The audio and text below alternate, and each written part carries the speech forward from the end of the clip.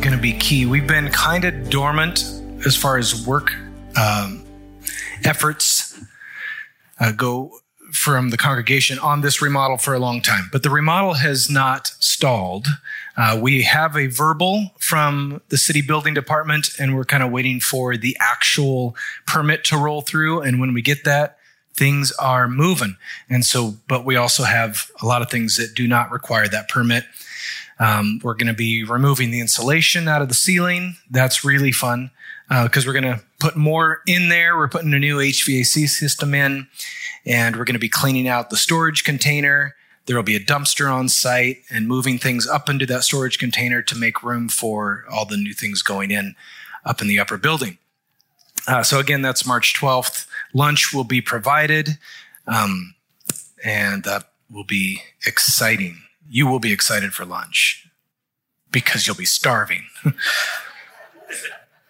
That's how that works. This discipleship track is important to who we are. Our very existence is to become more like Jesus and to bring others into that same process. So this time together and the content will be foundational to that process of growing. Also foundational to who we are as a church and growing together in discipleship. March 6th, it's going to be 5 weeks and Sunday afternoons, March 6th through April 3rd. And I just thought I'd add that to that. She already said most of that, but I thank you, Darlene, for being thorough. Oh, right. And today is Super Bowl Sunday. So we're gonna have a little watch party here at 3:15, 3:30. Kickoff is 3:30, so you're welcome to come here. We'll have the game on the screens and through the sound system. I cannot wait to hear some of those hits on the sound system with the subs up. That's going to be awesome. So bring your favorite football snack, game time food, and we'll just hang out and have a good time together. 3:15, 3:30 today. Should you want to do that and don't have other plans, we'd love to hang out. So I'll say that again at the end because I will. Because you'll forget and so will I. So we are in the middle of, or closing out almost, a series called The Blueprint, the church that God is building.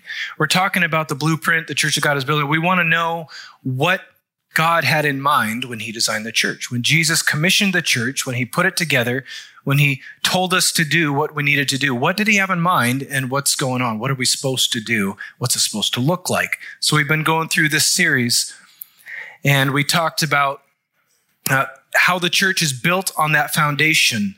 The foundation, Jesus said, on this rock, I will build my church. That foundation is the revelation of who he is.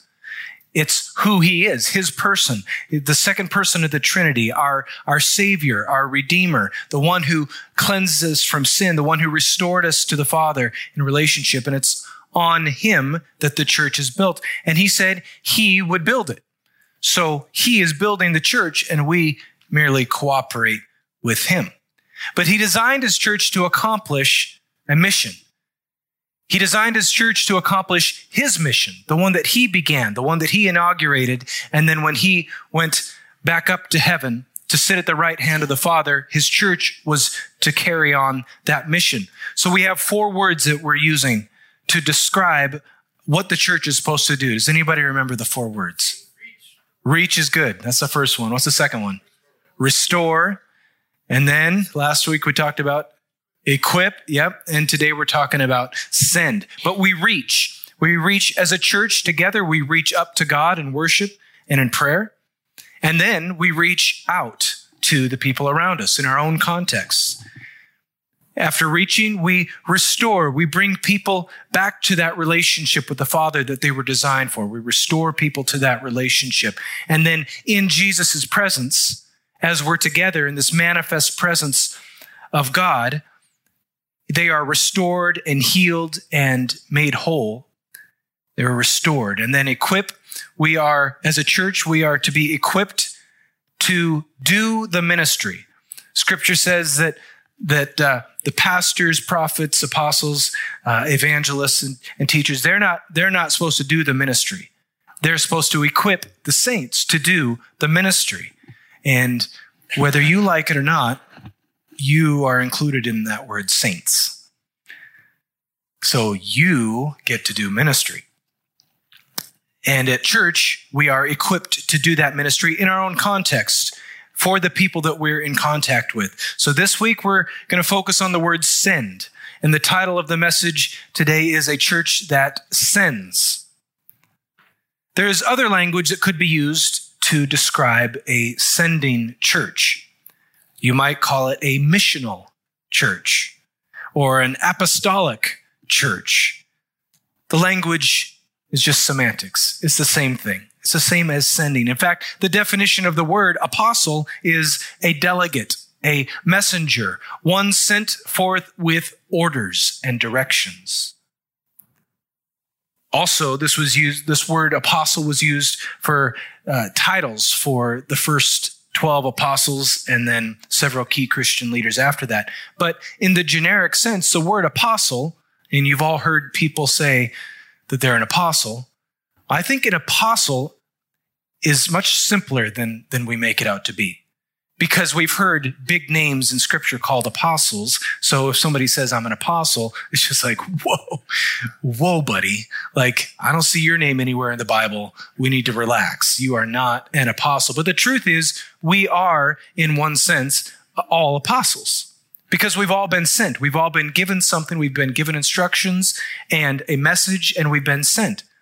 So in that sense, we are all apostles. There is the gift of apostle that Jesus gives his church, and that is going somewhere else and starting new ministry. Planting a church, getting something going where there wasn't before. But we are called to reach out in our own context. So we talked about reaching, and it might be easy to at first confuse reaching and sending. Reaching is where we as individual saints in the church reach in our own context in our community. We're equipped here, we minister there. We're equipped and encouraged and restored here, we minister there. Sending is starting something new somewhere else, where we send someone away from here to do something there. And this is clearly modeled for us in Scripture. The church is supposed to be a sending church. Some of you have been called or will be called to go somewhere else. And if the church is doing its job right, we will send you and not keep you here. In Mark chapter 1, after Jesus stepped into his ministry, he began calling people to follow him. This was the call to discipleship. He called people, he called disciples, and we read of some of those stories where he called them by name as he was walking by and they followed him. He said, follow me, and they did. But then in Mark chapter 3, he says he went up on the mountain and summoned those whom he himself wanted, and they came to him, and he appointed 12 so that they would be with him and that he could send them out to preach and to have authority to cast out demons. He called them to be with him so that he could send them out. And Jesus did send them out, whether they liked it or not. And in the end, it was good, but I bet you there was some trepidation when he said, go do this. And they were like, what? You're the guy. We're just following you. And he said, no, I want you to do what I've been doing. In John 20, verse 21, again, Jesus said, peace be with you. As the Father sent me, I am sending you. Notice that Jesus is not asking us to do something that he himself has not done. God the Father sent his only Son. He sent him away. He was somewhere else to do something else. The direct consequence of biblical discipleship and this process that we are in is that some will be sent. It's an apostolic sending.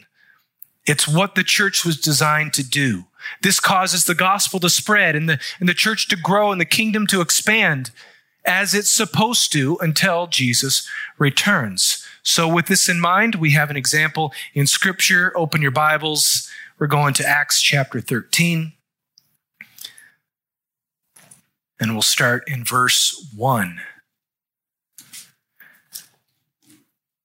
You have your app or your paper Bible, makes no difference to me. I'm reading a screen right now. Now there were at Antioch, in the church that was there, prophets and teachers, Barnabas and Simeon, who was called Niger, and Lucius of Cyrene, and Manaen, who had been brought up with Herod the Tetrarch, and Saul. While they were ministering to the Lord and fasting, the Holy Spirit said, "Set apart for me Barnabas and Saul for the work to which I have called them." Then, when they had fasted and prayed and laid their hands on them, they sent them away.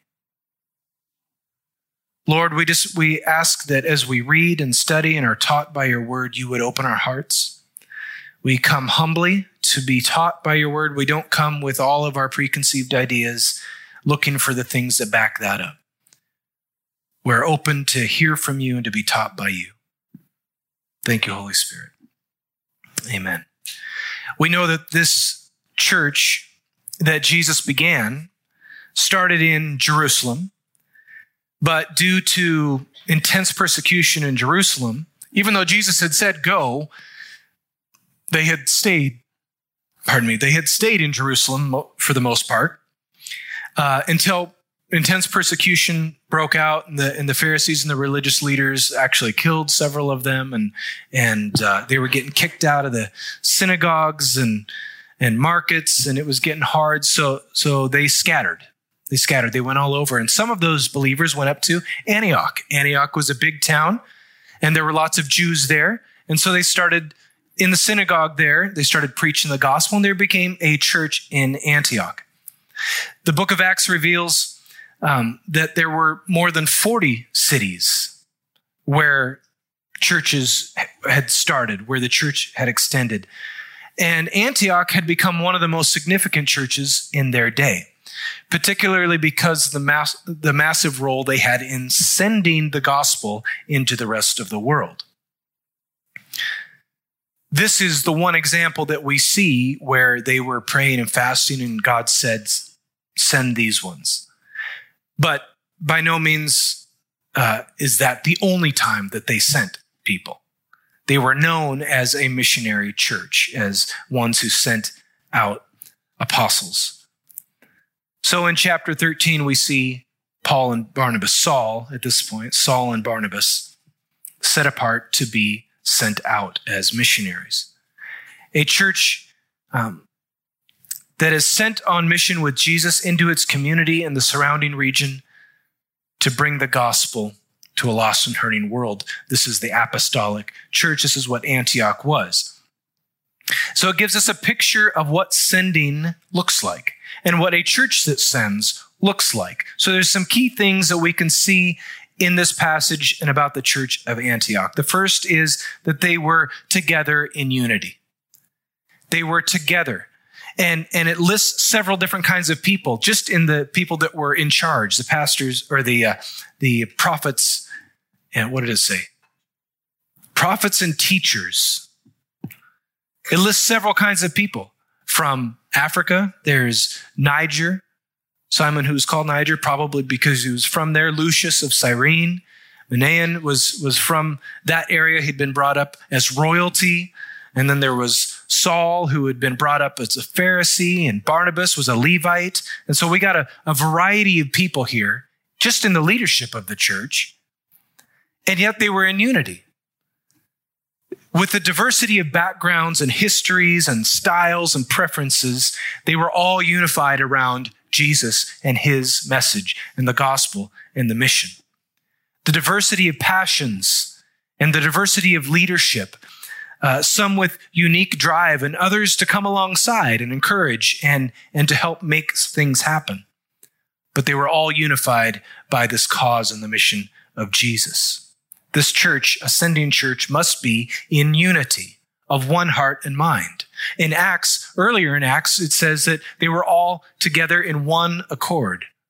They were there for the same purpose, for the same reason, and that's what's going on here.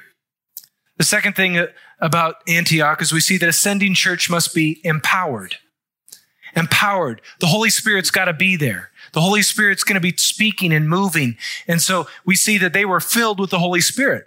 There was a variety of gifts of the Holy Spirit. Teaching and prophecy are mentioned, but there's also the rest of the fivefold: pastoring, evangelizing, and being sent.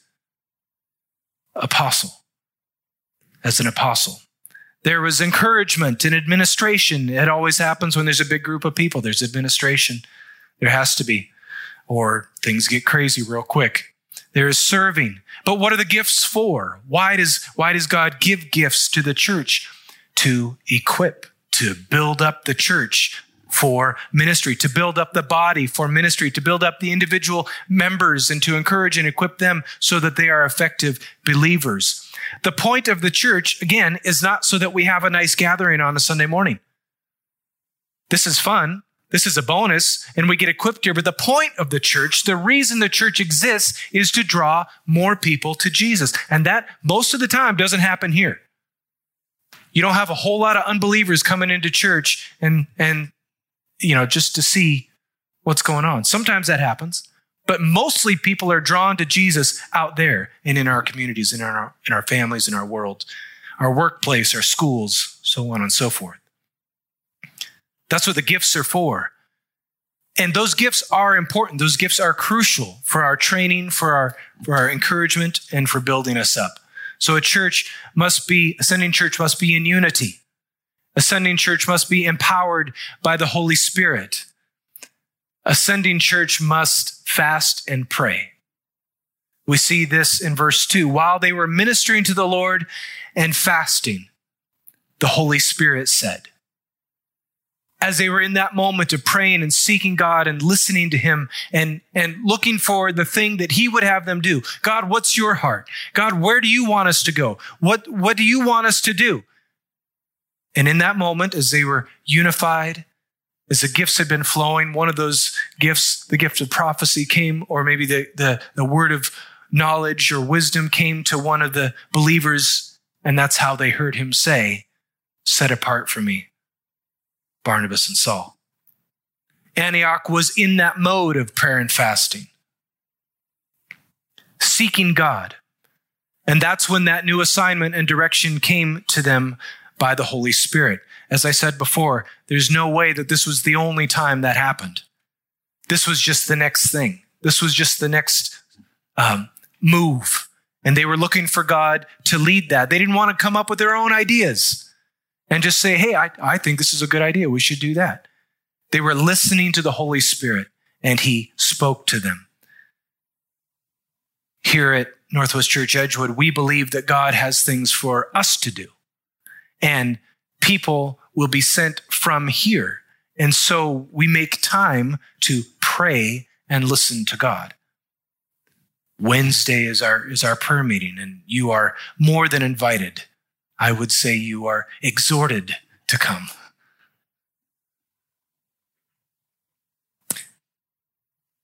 Finally, a sending church must send. This sounds obvious, but we do tend to turn inward as a group of people, don't we? Any group of people will do this. We forget about facing outwards. We forget about drawing people. And then quickly we forget about the very reason that we were instituted in the first place. Acts is the story mostly of Paul and the spread of the gospel. But what about all the others that got sent out? What about the other 40 churches that are mentioned in Acts where the church became established and part of that city? And then out of Antioch especially, we see lots of people going out. So Acts is just Luke's account of the beginnings and from his perspective. And he actually traveled with Paul, so it's Paul's story.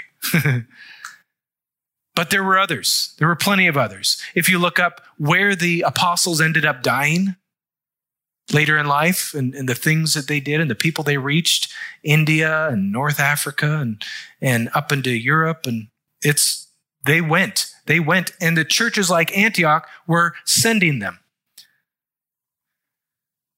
They had to hear him and they had to obey him. Now, this is different than reaching out, as I said earlier.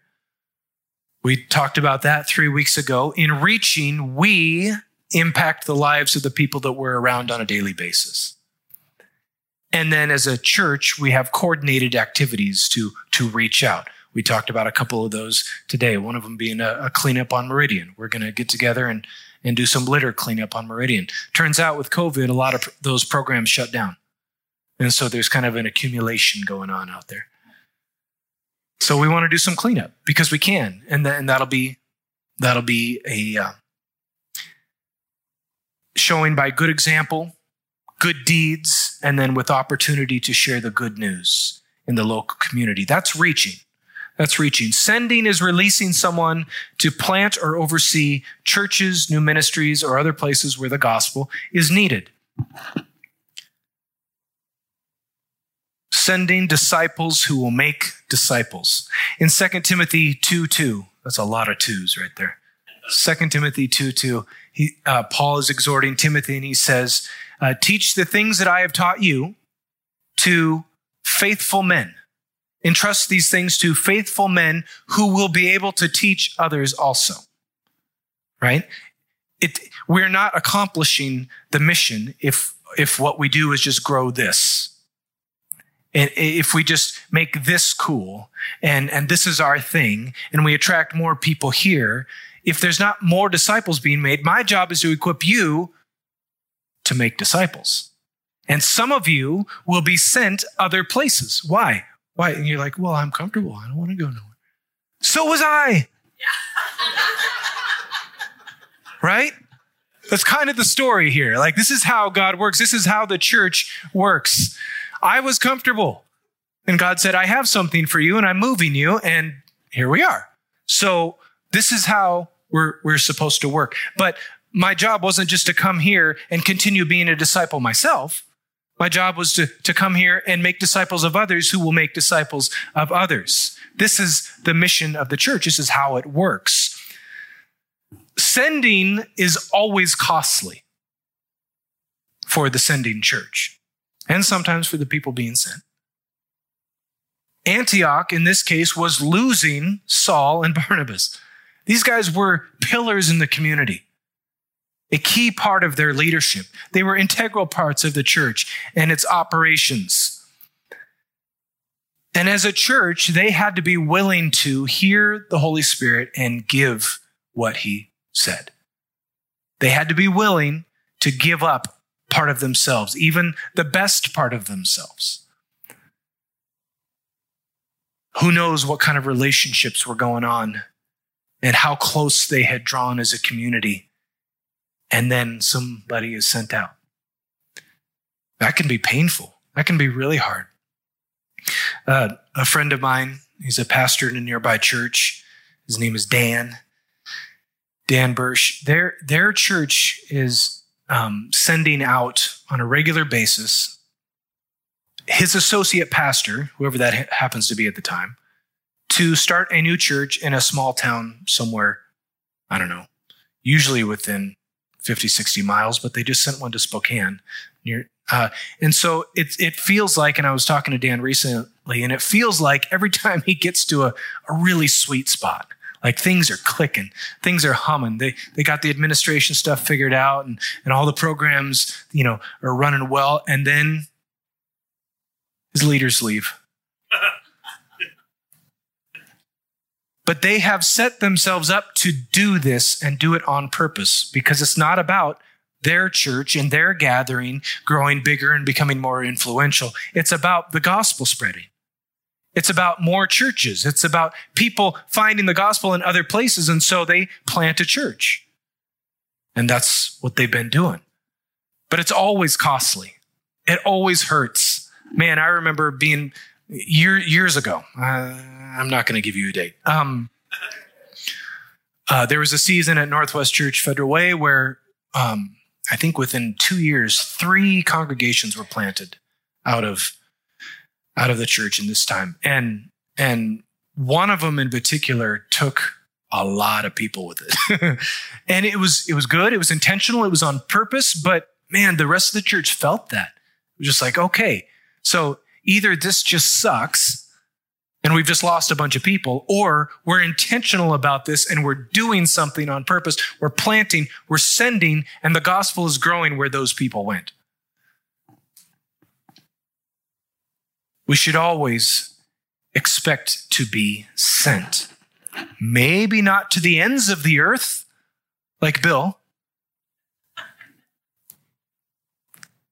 but certainly to our neighbors, family, and our friends. We are certainly sent in that apostolic calling.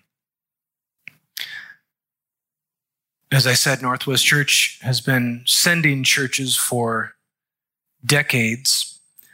Just in my era, the time that I was there, which was a long time, Northwest Church sent out Chad Skilperoy, who started LifeSpring, which is where Dan is now. Billy Sarno was sent out. He started Tacoma Foursquare. Caesar and Anna Crisosimo were sent back and commissioned to start a church in Guam, Island Hope, Guam. Dave Norcross started One Hope Foursquare in North Federal Way. And just in this last couple years, Pastor Steve McConnell was sent out to head up Living Way in Seattle. Pastor Darby was sent to Shoreline White Center to revitalize a congregation there. That's going to be fun to watch. That's going to be a lot of fun to watch in Shoreline. And then, of course, Northwest Church Edgewood. I say that not to list the credentials and the accomplishments of Northwest Church. And there were things that happened before I was there. But this is the way the church is designed to work. We never want to just reach megachurch status in the sense that we've got the coolest stuff and the biggest building and all that. Our goal, because that's distraction. That's the wrong mission. And we can go down, I've heard the philosophy, we want to be influential, right? And certain mega churches come to mind where the thought is the more successful we are, the bigger and the more powerful we are, the more influential we are in the city and the surrounding areas. Okay, all right. But that's not what Jesus modeled. And it's not what the early church modeled. And so and those things can become trappings and distractions very, very quickly. It has to be about the gospel. It has to be about bringing people, the simple gospel, bringing people back to relationship with the Father. That's what Jesus was about, to seek and to save the lost, to make disciples. What was the Great Commission? Go build monstrous churches, really successful programs. No, the commission was go and make disciples, go and draw people, go and heal the sick, go and cast out demons, go do the work, restore people to that relationship. That's what the church is for. So we talk about reach, we talk about restore, we talk about equip, and we talk about sending. Maybe the hardest one of them all. But it's who the church is. Now, some of you are getting nervous right now. Because as a sending church, we, the people that constitute that church, that local church, always have to be in a place that says, here I am, send me. Because our hearts are completely surrendered to the call. Our hearts are completely bought into the mission that Jesus gave us. In the 1700s, the Moravian Church in Bohemia began sending missionaries all over the world by the hundreds. They were moved by the prospect of large populations that had no knowledge of Jesus. They didn't know. They didn't know that the creator of the universe had sent and given his only son so that they could be in relationship with him. They didn't know. And this disturbed them, and they mobilized. And over this period of more than 100 years, they sent missionaries all over. Now remember, missionaries is the same as apostles, is the same as sent ones, messengers. They went with the gospel. In 1732, there were two young German men in their 20s who heard about, they were in the Moravian Church. They had heard about a remote island in the West Indies, which was owned by a British man who was an atheist. There were on this island 3,000 slaves to run the plantations. And they had never heard the gospel. And under the current circumstances, they were not going to hear the gospel because their owner was an atheist.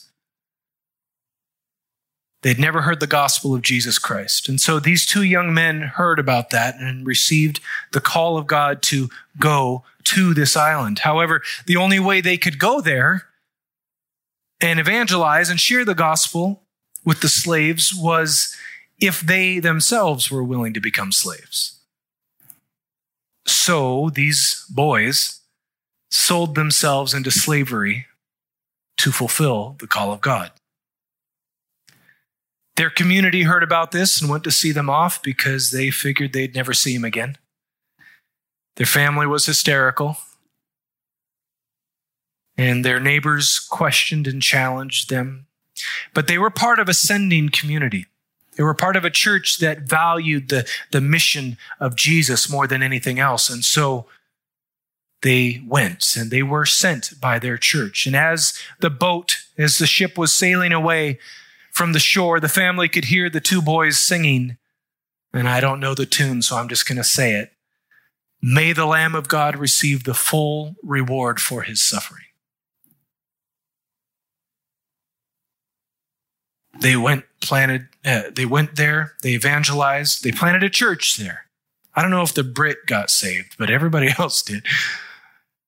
And rather than dying there, which most expected them to do, they went on in the Moravian Church to become bishops and send out many, many more missionaries. Jesus is building his church. Jesus is building his church. We're not building, we're taking orders. We are, as 1 Peter says, living stones. As we surrender ourselves to him, he arranges us just so, and he builds the church to accomplish its mission. But Jesus is building it. He's building it to accomplish the mission that he began, to save the lost, to make disciples who will save the lost and make disciples, and so on. People restored to right relationship with the Father is the reward that he seeks. The reward, the outcome of the suffering of the Lamb was people in right relationship with the Father. So we accomplish this mission as a church by reaching up to God in worship and prayer. We accomplish this by reaching out to the people who live in our communities and in our lives. We accomplish this by restoring people to relationship with the Father and allowing the Holy Spirit to heal the brokenness that's in all of us as we are gathered in his presence. We accomplish this by equipping the saints for ministry in their own lives, in their own context. That happens here. That's what the church is for. And finally, we accomplish this mission of Jesus by sending disciples as missionaries, as apostles, to bring the gospel into new spaces. This is how Jesus is building his church. Let's pray together.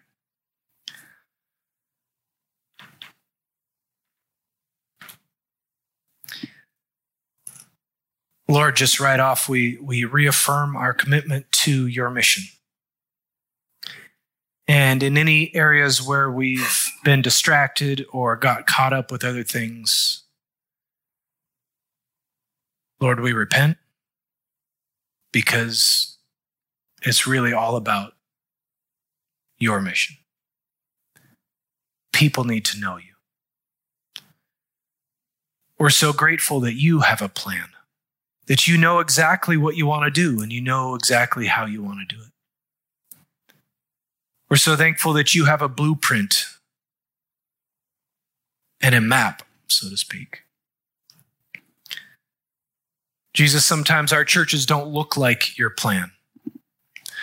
We've gotten off track at times and missed the mark. We tend to turn inward into self-preservation.